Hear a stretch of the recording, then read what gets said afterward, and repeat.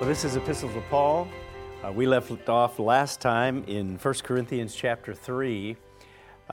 We had made the point that Paul was emphasizing to the Corinthians that division was unacceptable, that aligning themselves with different teachers was not evidence of God's Spirit. And so anything that separates God's Spirit or God's people is not of God's Spirit. And so he's pointing that out under the perspective of some people were aligning with Paul and some people were aligning with Apollos. And he makes this point pretty strongly. If you take a look at 1 Corinthians chapter 3, verse 6, he shows how God is the one who is accomplishing the work, whether it be through Paul or through Apollos. So he says, I planted, Apollos watered, but God gave the increase. And so he talks about, in a sense, he's talking about this conversion process, that they played a part in that, but they were simply tools in God's hands, that ultimately God's the one that gave the increase. God's the one that calls. God's the one that opens our minds. Yes, he utilized Paul and Apollos in that process, but who gets the credit? Well, God gets the credit. And as you think about this example, does it bring other situations to mind when he talks about planting and watering and growing? Maybe it brings to mind one of the parables of Christ. Christ used this same analogy in a little bit more detail. If you want to take a look really quickly at Luke chapter 8, if you go back to the Gospels, in Luke chapter 8, it records for us Christ using a similar kind of a comparison here. And in this example, he doesn't just talk about watering and planting, but he uses the example of a sower and the seed, someone who is planting seed. Verse 5, this is in Luke chapter 8.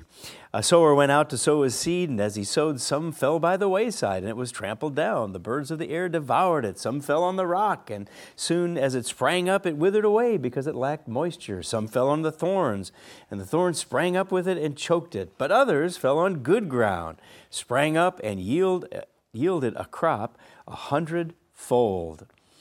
And so here Christ uses this same type of a metaphor of a sower, as Paul and Apollos were the sowers. They were the ones getting that seed out there. Apollos watered.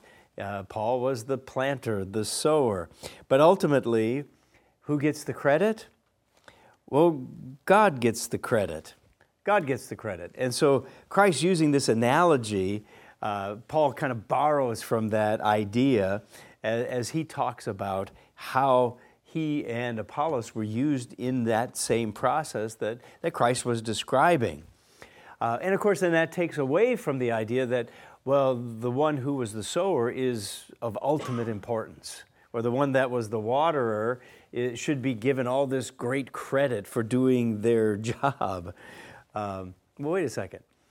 If nobody planted the seed, what good would it be to be the waterer? Wouldn't matter at all, would there?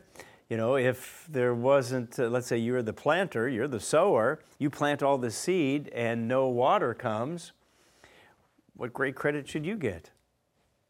Yeah, that doesn't help. And so ultimately, he points to God being the one. And so the growth then comes from God.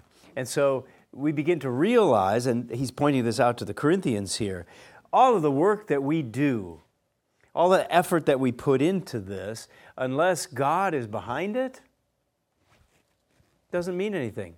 It's not going to really produce the kind of growth that he wants. And so go back to Corinthians here. If you go back to 1 Corinthians chapter 3, verse 7, he makes the strong point here. He says, so then neither he who plants is anything, nor he who waters, but God who gives the increase. So in a way, he's saying, let's always keep the proper perspective here, that God is the one that's most important. no matter how wonderful a job we may do, God's the one who gets the credit. So have that kind of proper perspective as well. It's also interesting to think about the fact that here we are in Corinth. We've described Corinth as this, harbor city, merchants coming through all the time. Some of the value that came because of the Roman road that came through and being able to ship things all through the empire because of the strategic location of Corinth. There is something that kind of ties in with this example that he uses as well, and I can't help but think he probably has it in the back of his mind. I mean, there were some specific things that Corinth was famous for. We talked in our introduction about Corinthian marble. Was one of those things that even today it is really prized.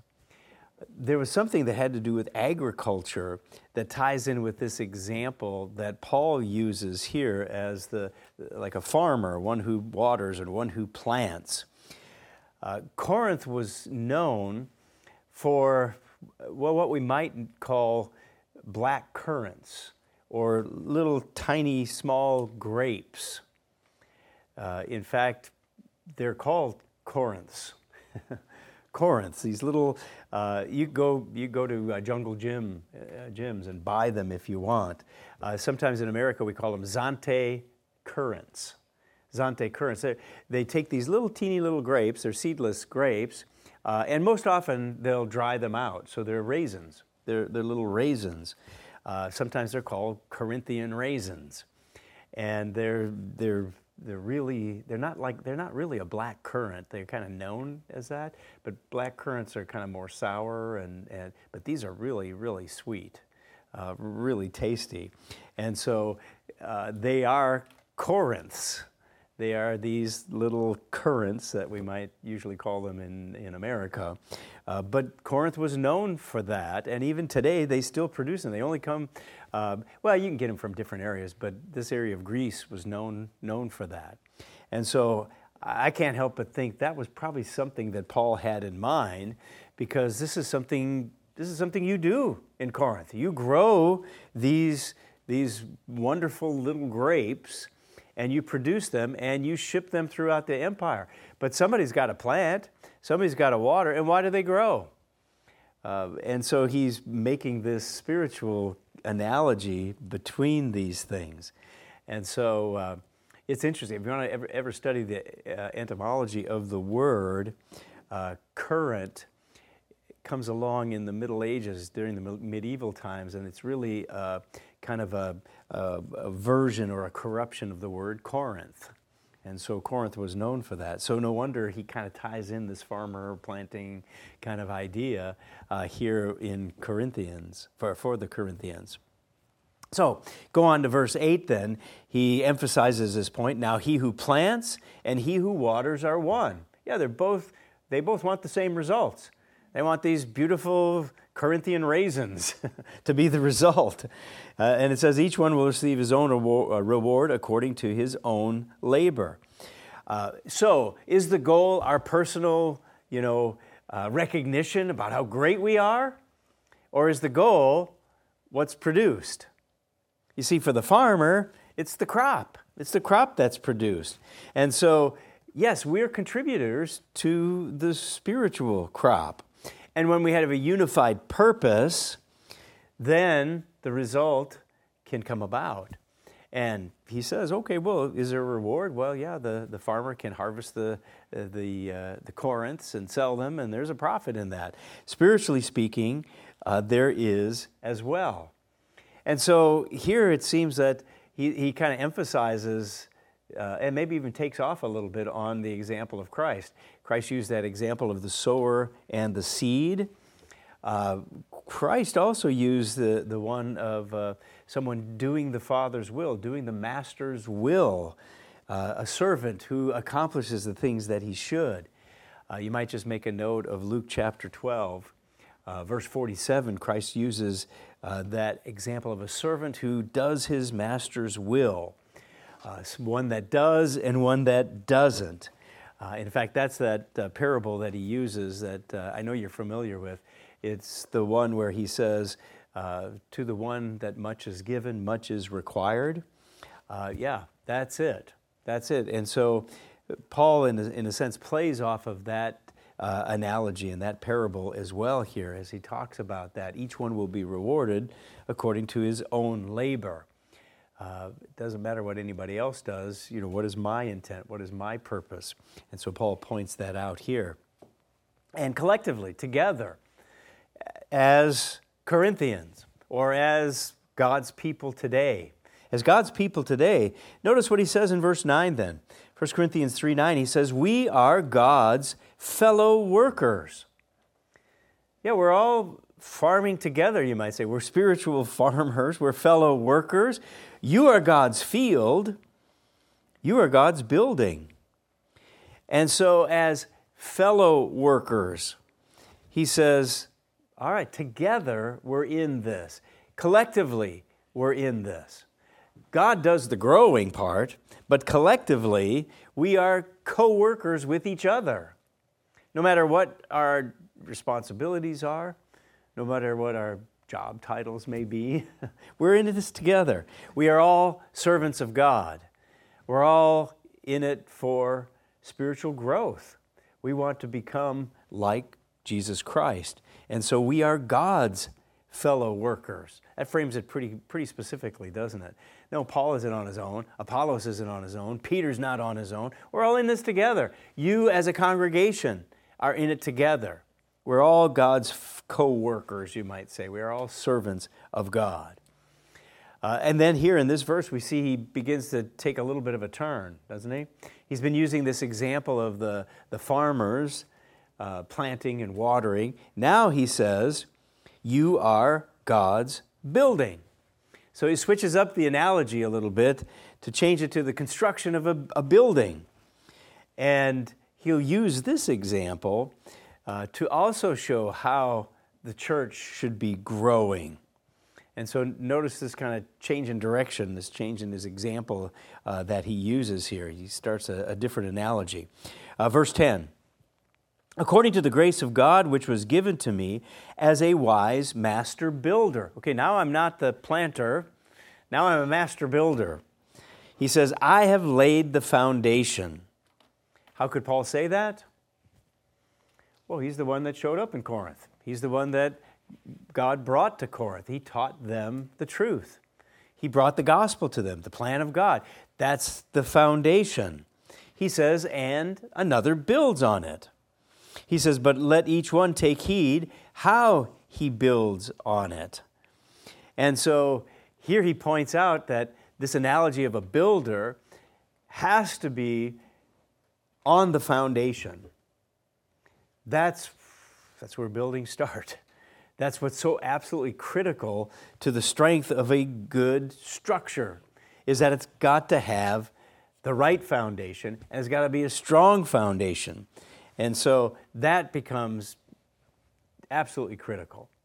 And of course, we were noticing how Paul is using the parables of Christ to kind of build on, and whether it's that example of the sower and the seed, or whether it's the example of a good steward, that does his master's will. Does this remind you of another one? Hold your place here. I'll turn back to this one in Matthew chapter 7. Verse 24 is where Christ makes a similar connection here. In Matthew chapter 7, notice the connection that Christ makes here toward the end of the chapter here.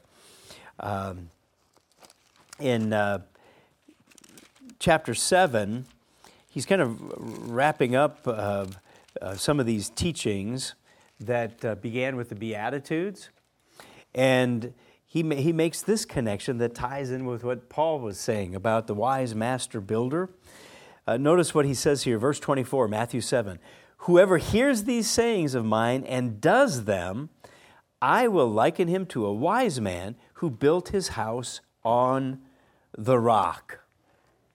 Think Paul got his idea about a master builder maybe from this? Yeah. Very possible. Very possible. So the wise man builds his house on what kind of foundation? one that's not going anywhere, one that's rock solid. It's built on the rock. He says, the rain descended, the floods came, the winds blew and beat on that house, and it did not fall because it was founded on the rock.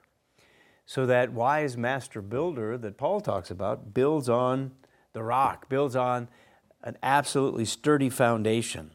But on the other hand, Christ says, verse 26, everyone who hears these sayings of mine and does not do them, well, could that apply to some of the Corinthians? Yeah. And maybe Paul's bringing up this point to think back to Christ's example, what Christ taught. You Corinthians, are you on the rock, or you got a shaky foundation here? He says, you hear these sayings of mine, but you don't do them. You'll be like a foolish man who built his house on the sand. The rains descended, the floods came, the winds blew and beat on that house, and it fell. And great was its fall. And so Paul is certainly helping the Corinthians to recall this teaching of Christ, that as God's fellow workers, we better build as wise master builders, not just an apprentice, right? You don't want to be just the new kid on the block, in construction here. You better be a wise master builder. So when you head back to Corinthians, we see that emphasized here in Paul's teaching for them, that we have to be wise master builders. Yeah, Paul himself was pointing out he needed to be. I'm the master builder that built this foundation for you. Now you've got others that are building on it, but you got to be careful how you build. So this applies to the ministry, but I think we can also see how it applies to all of us. If we aren't strong in our foundation, it doesn't matter how hard we work, how much we strive, it's still on the sand. And when the waves come in and the rains come, it's all going to fall apart. And so we recognize that great fall that Christ described brings to mind that fact that he emphasizes, verse 11. Notice verse 11, back to 1 Corinthians chapter 3, 11. He says, for no other foundation can anyone lay than that which is laid, which is Christ Jesus. And so there's the foundation. If our foundation isn't in Christ, we need a Savior. We need forgiveness of sin. Only happens through Jesus Christ. That's all there is. And so this needs to be the starting point of everything we do spiritually. Without Christ, we have no hope. Without His sacrifice, we have no forgiveness. Without His crucifixion and resurrection, there is no eternal life for us. So it has to start at this foundation. There is no other, none whatsoever. And so he points that out. And the Corinthians were getting off track. They're getting off track. They weren't remembering what Christ himself taught, what Paul taught them. They were missing the point. And so they've got to have that foundation. Don't think you can build on any other one. And so we see that problem in Corinth. Verse 12 then, as the starting point of everything we do, he's saying don't look to the world, don't look to some private teacher, don't look to anything but to Christ, which kind of brings us back to where Christ said, what did I speak among you? I was focused on Christ. I was focused on Christ. That's what my focus was. And so now he says, verse 12, if anyone builds on this foundation of Christ, this rock, the rock of Christ, he says, if you build on that foundation with gold, silver, precious stones, wood, hay, straw, so he lists all these building materials, and you start with the most expensive one first and kind of work your way down. Did you notice that as he's going along? You can build with any kind of materials. Here's all examples, physical examples. And he's using this physical to tell a spiritual principle here. You can build on a foundation with any kind of building materials. And any of these really can probably look pretty good for a while. There's some pretty amazing things you can do with hay and with straw. You can build a pretty good roof with some of those materials, can't you? Yeah, you can. It can be good for a while. but it has to last. It has to last.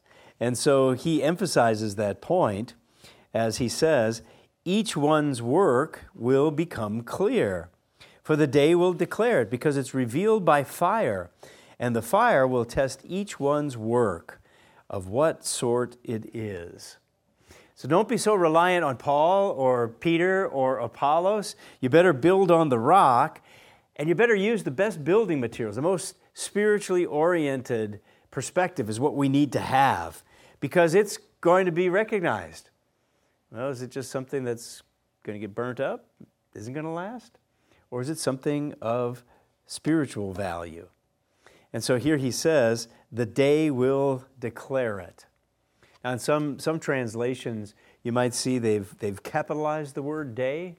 Is day capitalized in your version? I think King James, New King James does. Not all the versions capitalize that particular word. It could be a reference to the day of the Lord, to the time Christ. Certainly, yeah, things are going to be revealed at that time, no doubt about it.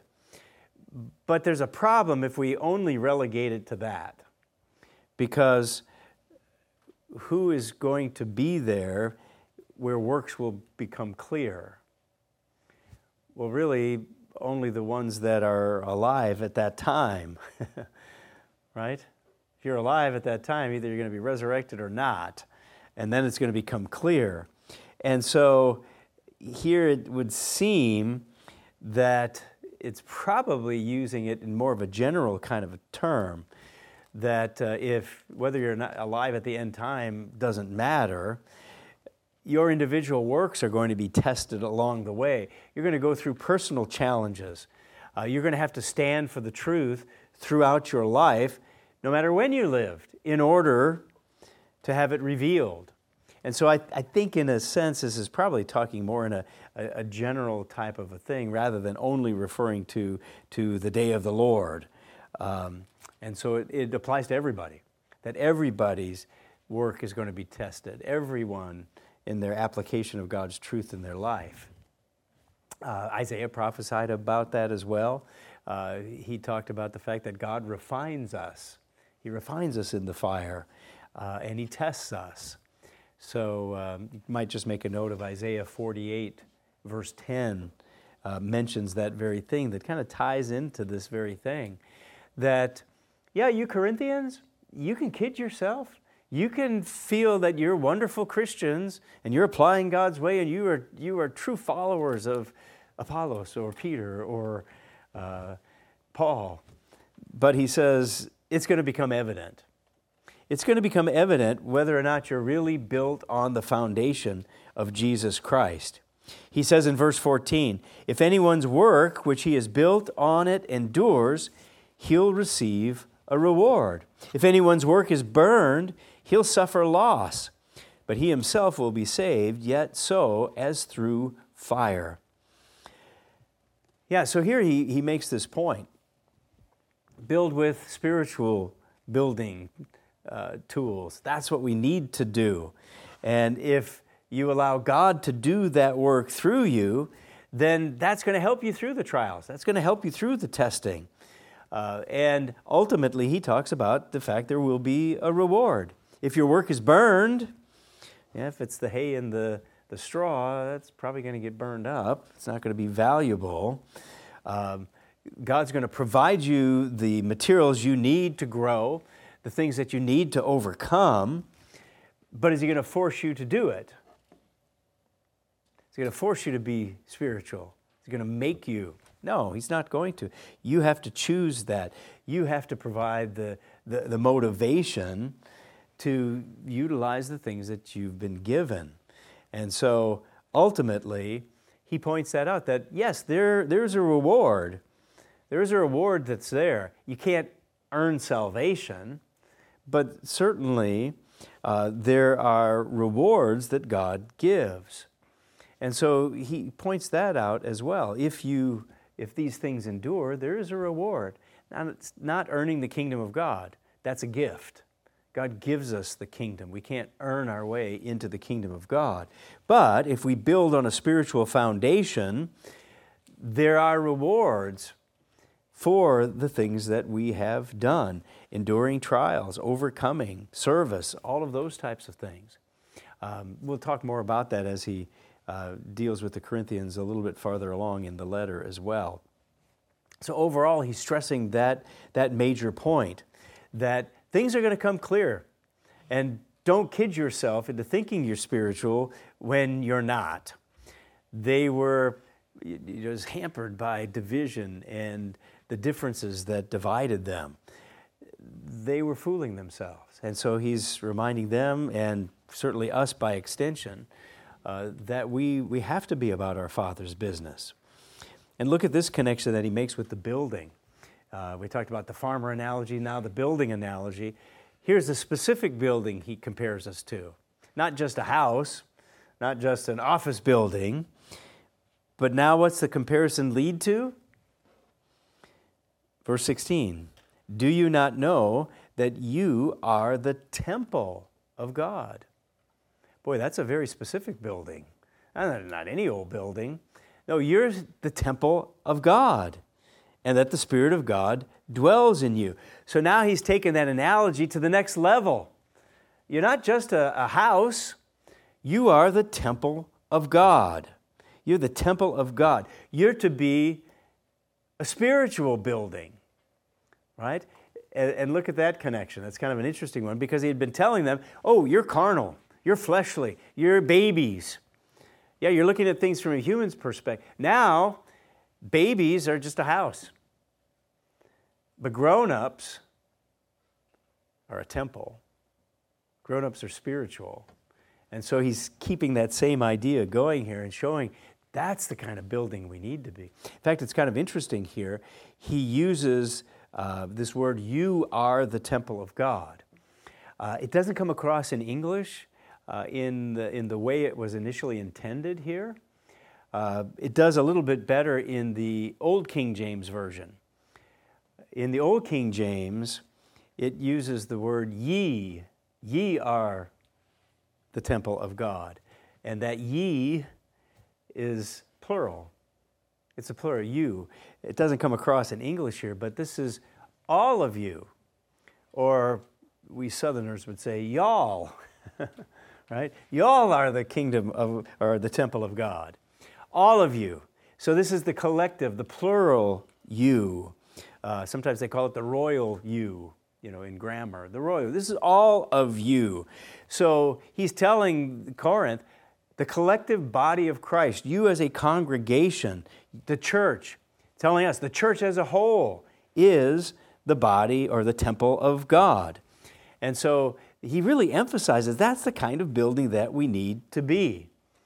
And so every part is vital. That the structure of the temple, in this case, is going to be secure. And it's going to be solid. And of course, that brings back, especially if you were a good Jew who now was converted in Corinth, would that bring back certain thoughts and maybe images to mind when he brings up the temple of God?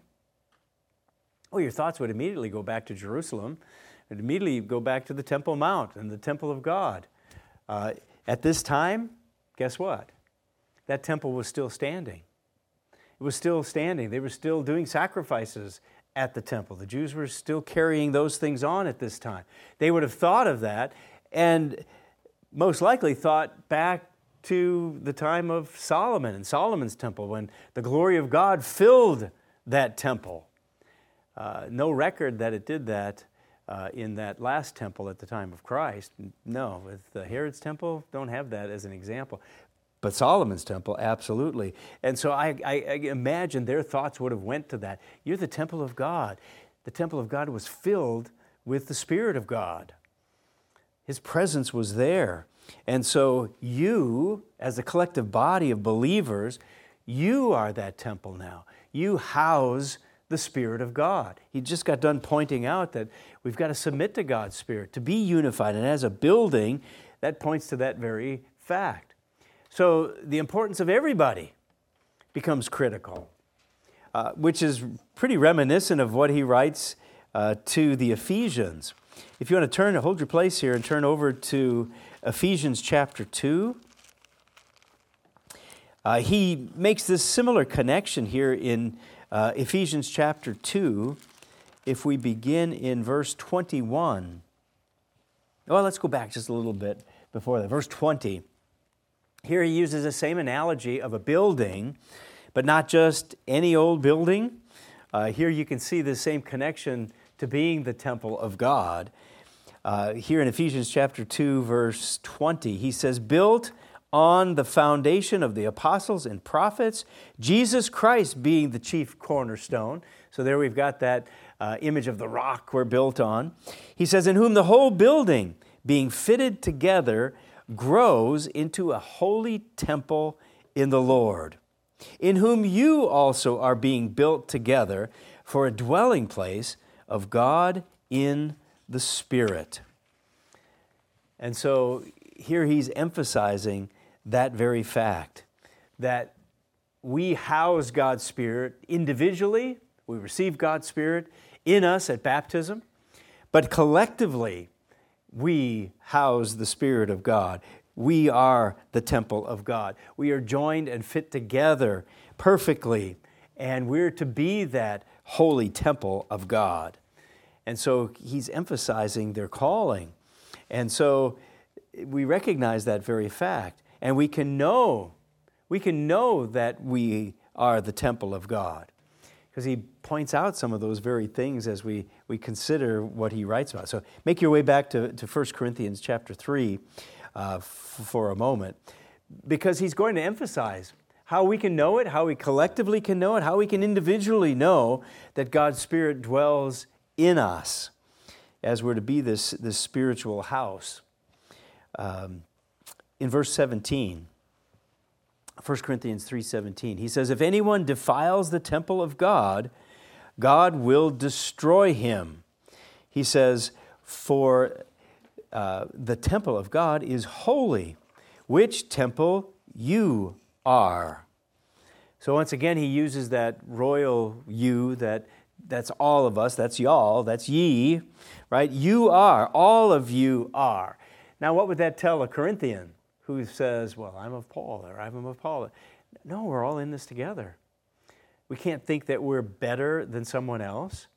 And there was certainly, we're going to see as we work through the letter to the Corinthians, there were all kinds of different individuals from different social status.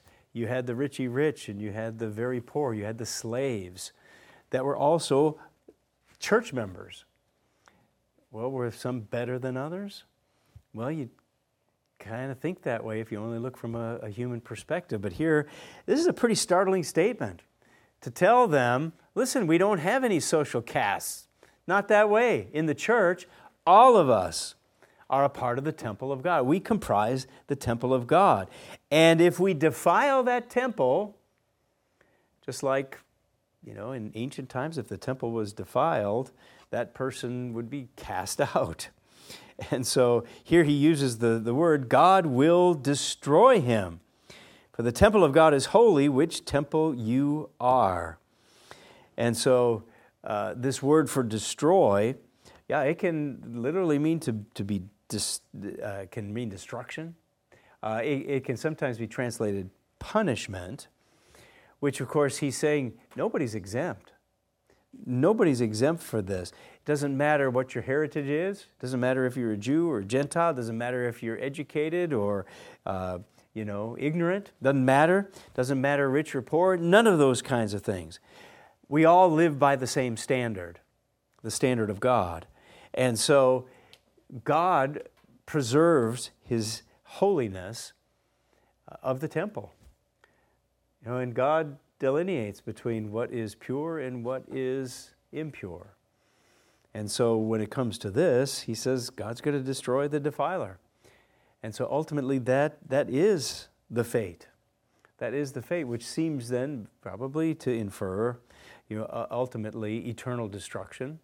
The fact that those who will not change, those who will not recognize God, will not accept Christ as their Savior, will not submit to God, ultimately will be destroyed because they'll defile the temple of God.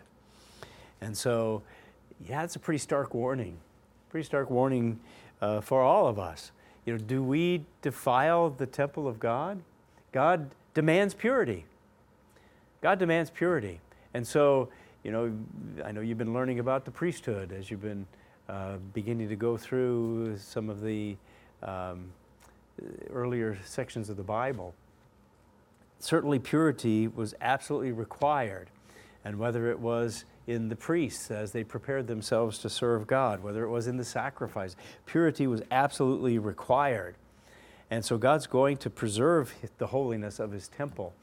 And of course, the Corinthians, this must have felt kind of like a pretty shocking statement, you know, to apply this standard to them.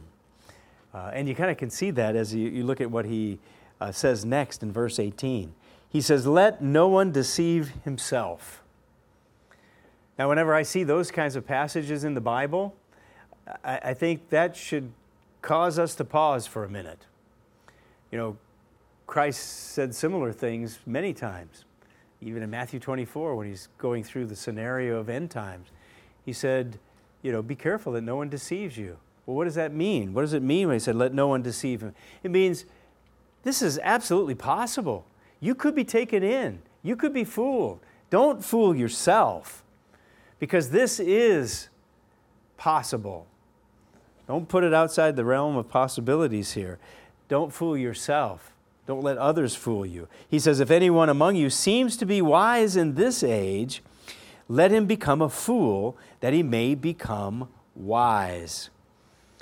And so it is kind of interesting. If we really dissected the Greek here, this let no one deceive himself seems to carry the connotation not only watch out or be careful or don't be fooled.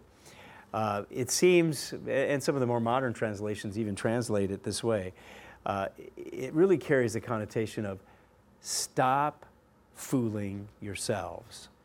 Stop deceiving yourself. You're already being deceived, so knock it off. Stop letting yourself be deceived. And of course, when you see with human eyes and from a human perspective, that happens. Some seem really smart. Some seem really on the... Well, wait a second. You think you got your act together? He says, become a fool that you may become wise. Now that ties back into some of the things he said before. You know, not many wise men are called, not many noble, right? So that ultimately God gets all the credit. So here he's making that point. Reject the ways of the world, reject its thinking, reject its wisdom, and live by God's perspective. Live by godly wisdom. Submit to God's Spirit. And so, yeah, does that mean sometimes we're going to look pretty foolish? Sometimes. Oh, you don't believe in evolution? What's wrong with you? Don't you know science has proved this? How can you be such an idiot? Yeah, you're going to look like a fool sometimes. You really believe in God? How can you do that? Yeah, people are going to think, you know, we're ignorant. They're going to think we're foolish. We have to be willing to look that way. Now, it's not true. It's not true, but that's from that human perspective. So we believe in creation. Yeah, that's pretty foolish to some people, right? They think that's ridiculous. And so when you consider those kinds of things, yeah, do we look foolish in the world's eyes? Wow, we believe that men should be men and women should be women. You think that's a big deal today? Yeah, do they think we're crazy? Yeah, they're looking at us like we're nuts. Yeah, we may look foolish in their eyes. Okay, become a fool that you may become wise, because that is the godly perspective, and it is true. Even though the world may make fun of it and think we're ridiculous, this is the truth. So we can't try to fit in when it comes with those kinds of things. The reality is they may accuse us of these things, but that's God's perspective. And so no matter what they say or what they do or their perspective may be, we don't want to fool ourselves and try to fit in that regard. So yeah, not many noble, not many wise according to the ways of this world. So we got to keep that godly perspective in things. Then he says, verse 19, he has a quotation here. He says, the wisdom of this world is foolishness with God, for it's written, He catches the wise in their own craftiness. catches the wise in their, oh, you think you're so smart? You're going to get trapped. You're going to get trapped. So he uses this quotation. This is from Job 5:13. Job 5:13. It may read a little bit differently in your Bible. It seems like this is a quotation from the Septuagint, from the Latin version of the Bible, which kind of shows Paul's education. Right? This seems to be a quotation from the Septuagint, from Job chapter 5. Yeah, the wise will be caught in their own craftiness. Their craftiness. And that's an interesting one too, because the crafty is kind of connected to being deceitful, more of a trickery kind of thing. And of course, when you think of who is cunning and who is deceitful and who is tricky and ready to do anything it takes to fool us, I mean, certainly think of Satan's influence. Yeah, you're going to get caught up in these things, he says. And then again, he has another quotation. This one is from the Psalm 94:11 here. It says, "The Lord knows the thoughts of the wise, that they are futile." He knows our thinking. God understands our thoughts. He understands the way we reason through things, right?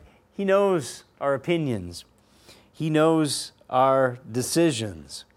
He understands everything about us. He is all-knowing. He is omniscient. He knows everything. And you think you're wise? You think you're so smart? You think you got your act together? He says, that's useless thinking. That's useless thinking. Kind of takes us back to Ecclesiastes. Vanity, vanity, all is vanity. Yeah, it's useless. It's useless to think that you're going to get somewhere just by your own human abilities. So the conclusion then, he says in verse 21, "Therefore let no one boast in men." No one boast. So that's the conclusion. The conclusion of the matter is that no Christian should take heart in that fact that, wow, I am so wise, or I'm so smart, or I've attained these wonderful things, or I've done these amazing things. And don't attribute that to either Paul or Apollos or any of these other guys. Don't put your trust in those human aspects of things. And so we have to be careful about that. He says, no, that's not where our focus should be. Oftentimes Paul will use the word cosmos to talk about the world itself, the cosmos, which generally carries this negative connotation that this process of living and dying and those types of aspects, all of it has to be viewed from God's perspective. What is His purpose? What is His plan? And when we do that, that changes our way of thinking. And so then he says, "For all things are yours." All things are yours. Well, what does he mean by that? Don't boast in men. Don't put your trust in others. You trust God. Things are yours. Or in other words, think about the creation. Everything that God created, everything that God has done, what's the purpose of those things? Did He create things for our detriment? Did He create things to trip us up and keep us from trusting in Him? That was the Greek gods. They did a lot of that. The Roman gods did the same thing, tried to trip up human beings and make it more difficult for them. No, God's not like that. So He's saying all things are yours. Everything that God created, in other words, is ultimately for your benefit. It's for your good. It's for your benefit. And so He points that out. And He ties that into the construction of this building, this spiritual temple that we're to become. That we all have a part to play in it. We all have a vital part in the building. The building can't be the building without all of us. And whether Paul was the one who came and initiated your faith, whether Apollos was the one that came along and continued to preach, he points out that together, we're the building. And so he says that very fact in verse 22. Notice what he says. Whether Paul or Apollos or Cephas or Peter or the world or life or death or things present or things to come, all are yours. So that idea, once again, that God created all these things, God utilized these different individuals, ultimately for our benefit, for all of us, that we can all profit spiritually from these things. So what was behind Paul's service? God was. What was behind Apollo's service? God was. What about Peter? Same thing. Same thing. They were all empowered for the service of the church, to benefit the church by God. And so we are as well, all of us as members. And as members of the church, we all have a part in that. We all have I guess you could say, a piece of that service, that we benefit from Paul's teachings. We benefit from Christ's teachings. We benefit from Peter's teachings. And so all of that is ours. All of that is ours, and ultimately, God intended it that way so we can be this spiritual building. And so ultimately, the ultimate connection here, verse 23, as he concludes this thought, he says, "And you are Christ's, and Christ is God's." And so that even helps us then. Don't center on some individual. Don't center on a Peter or a Paul or an Apollos or anything like that. Yeah, even though all things are for our benefit, where's our center? Where do we focus? Well, he says it's Christ. And then ultimately, all things belong to the Father. Ultimately, they all belong to God. And so that kind of frames this amazing spiritual temple that God has called us to, and to fulfill our part in that temple. And so we've been given duties and responsibilities. We'll talk more about that as we continue through the book of 1 Corinthians, that each one of us have a vital part to play. We read a little bit about that in Ephesians. Paul talks quite a bit about every one of us as different parts of the body have a critical function. And so when we get finally to chapter 12, we'll talk more about that. So we'll have to remember this and this idea of we're all in this together as an important point that Paul is making in order to unify the body of Christ, because that was one of the chief problems with Corinth, was division. So we'll pick it up with chapter 4 next time.